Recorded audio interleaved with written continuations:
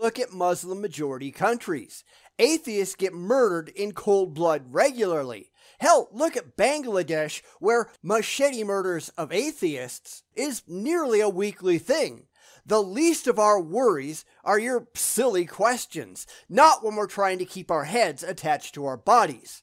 But the fact remains, the religious are far more impressed by their questions than we are. We can answer them all with ease. You just don't like the answers that we provide, and if we can't come up with the answers that the religious are looking for, clearly those answers just don't count, right? Because every time a theist comes up with one of these questions atheists can't answer, their comment sections are flooded with answers from atheists, and they never take the video down, and they never admit they were wrong. And that includes this video as well. It isn't that we can't answer, it's that the theists just don't listen. And that's kind of a problem. I don't see a lot of atheists who will say the second part. I don't believe that there are no gods. I simply haven't been convinced that there are. There's a fundamental difference between denying a proposition outright and saying, I don't believe you. Yet the religious can't get that part through their heads, can they?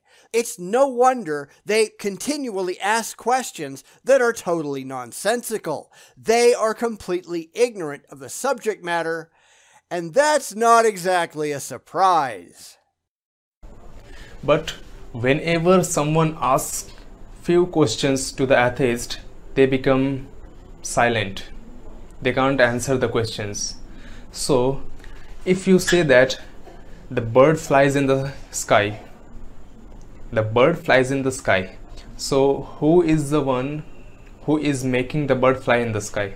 The lobotomization of the young by religion. My boy, you don't ask me a question. You answer it. You just use me as a tool to reinforce your belief. If your religion is using others, it shows clearly that religion is a plague to get rid of as soon as possible. If you were honest, the question would be, is there a God who makes this bird fly?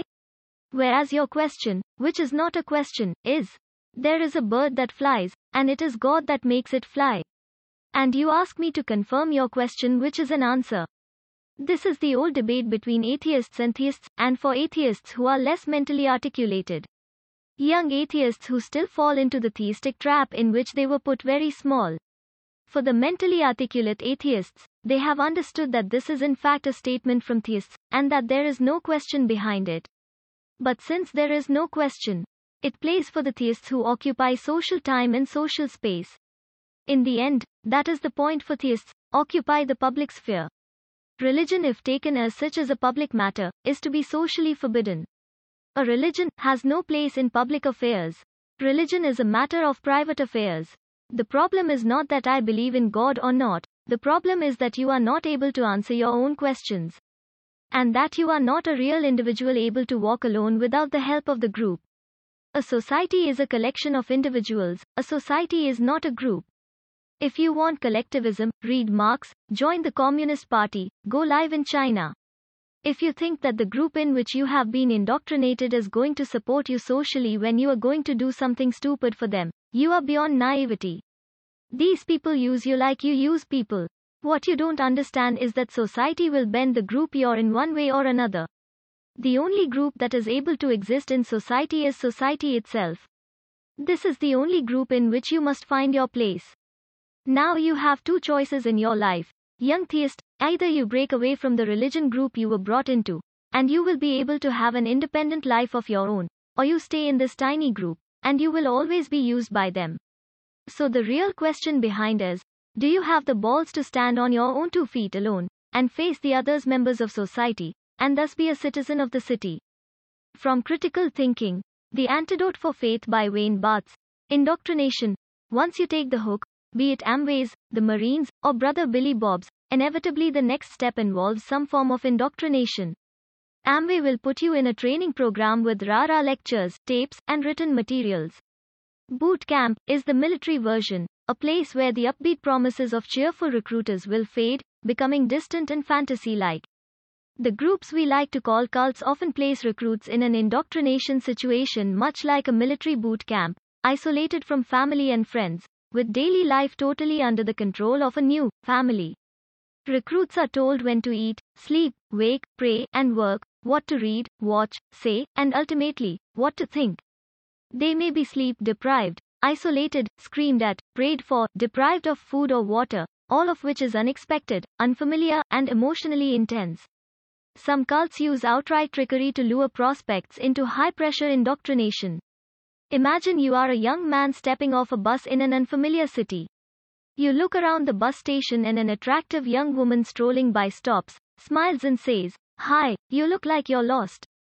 Need directions?" If you are a typical young male, your eager hormones pop to attention and you wonder if this friendly town might be the right place for you. After some chit-chat, during which Honey Sweet Cakes determines that you are from out of town and on your own, she dangles a hook covered with attractive bait. "Hey, if you haven't got a place to stay, I'm living with some great people at a beautiful ranch outside town. We can always make room for one more. Like to come along?" Gee, a tough decision. Once you get to the ranch, you find yourself inside a remote, fenced and gated compound, and if you're asked to return to the city, you discover that unfortunately no vehicles are going back tonight. Maybe tomorrow? You also quickly discover that indoctrination begins tonight. To recap, most groups recruit new members by offering something, perhaps bending the truth a bit, and provide some form of indoctrination training after a recruit signs up. That is true of the Boy Scouts, the Democratic Party, the Catholic Church, the Elvis fan club, you name it. In my anarchist days at a very young age, I had learned that any group was to be fled. This advice has never left me. That's why I hate nationalism, which is just a group in society, but which pretends to be the group. It's false. Inspiration.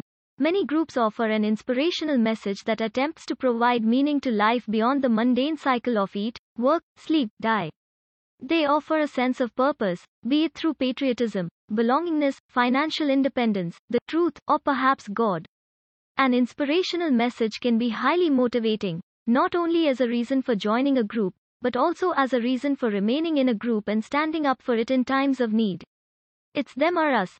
This duality is proper to religion, which serves to separate men and not to bring them together.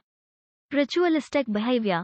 Most groups routinely engage in rituals, from reading the minutes of previous meetings to singing the school song or reciting a group prayer. Cults tend to embrace and celebrate ritual, often lengthy, repetitive and mind-numbing. Recruits may spend hours in individual or group chants, prayers, listening to tapes of Father, sitting silently and contemplating eternity, or engaging in intensive repetitious activities such as farming, begging money, or manufacturing products for sale to the public. In a cult, your role is always spelled out for you, assigned and required of you to the letter. Ritual may include even the most trivial aspects of life, such as what kind of toothpaste to use, how to trim your toenails or comb your hair. If you spend all your time doing exactly what you are told, precisely in the manner spelled out, you may be left with little time to think for yourself. In fact, you have no need to. Anti-intellectualism. Most groups to some degree discourage independent critical thought. You don't challenge the sales methods spelled out by Mary Kay. You don't suggest to an army drill sergeant a better way of stripping and cleaning your weapon, and you don't inform your scoutmaster that you have serious doubts about the benefit of marching around in paramilitary uniforms saluting elderly authority figures. But the anti-intellectualism of cults again jumps ahead of other groups, embracing what physicist and science historian Jacob Bronowski called the 11th commandment: "Thou shalt not question." All religions embrace the 11th commandment to some degree and discourage openly questioning accepted doctrine, but cults push it to the limit. A cult compound wall poster summarized 1. Group's zealous approach in no uncertain terms. The mind is Satan and thinking is the machinery of the devil. Cult members are typically required to have absolute faith in the leader, the group, and its teachings, and to keep wayward thoughts quiet or face the consequences. Those could involve verbal abuse, expulsion from the group, being given the silent treatment, being physically punished, or locked up.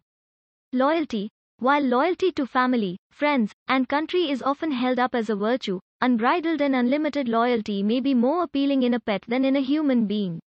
Excessive loyalty is embodied in the slogan, "My country, right or wrong.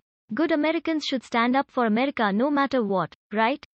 Yet we look at Germany during World War I and wonder why its citizens didn't turn against their government. Weren't they demonstrating loyalty by standing behind their country, right or wrong, thus being good Germans? And if they had turned away, wouldn't they have been guilty of treason? Obsessive nationalism, loyalty to one's country no matter what, has long been a sad human weakness.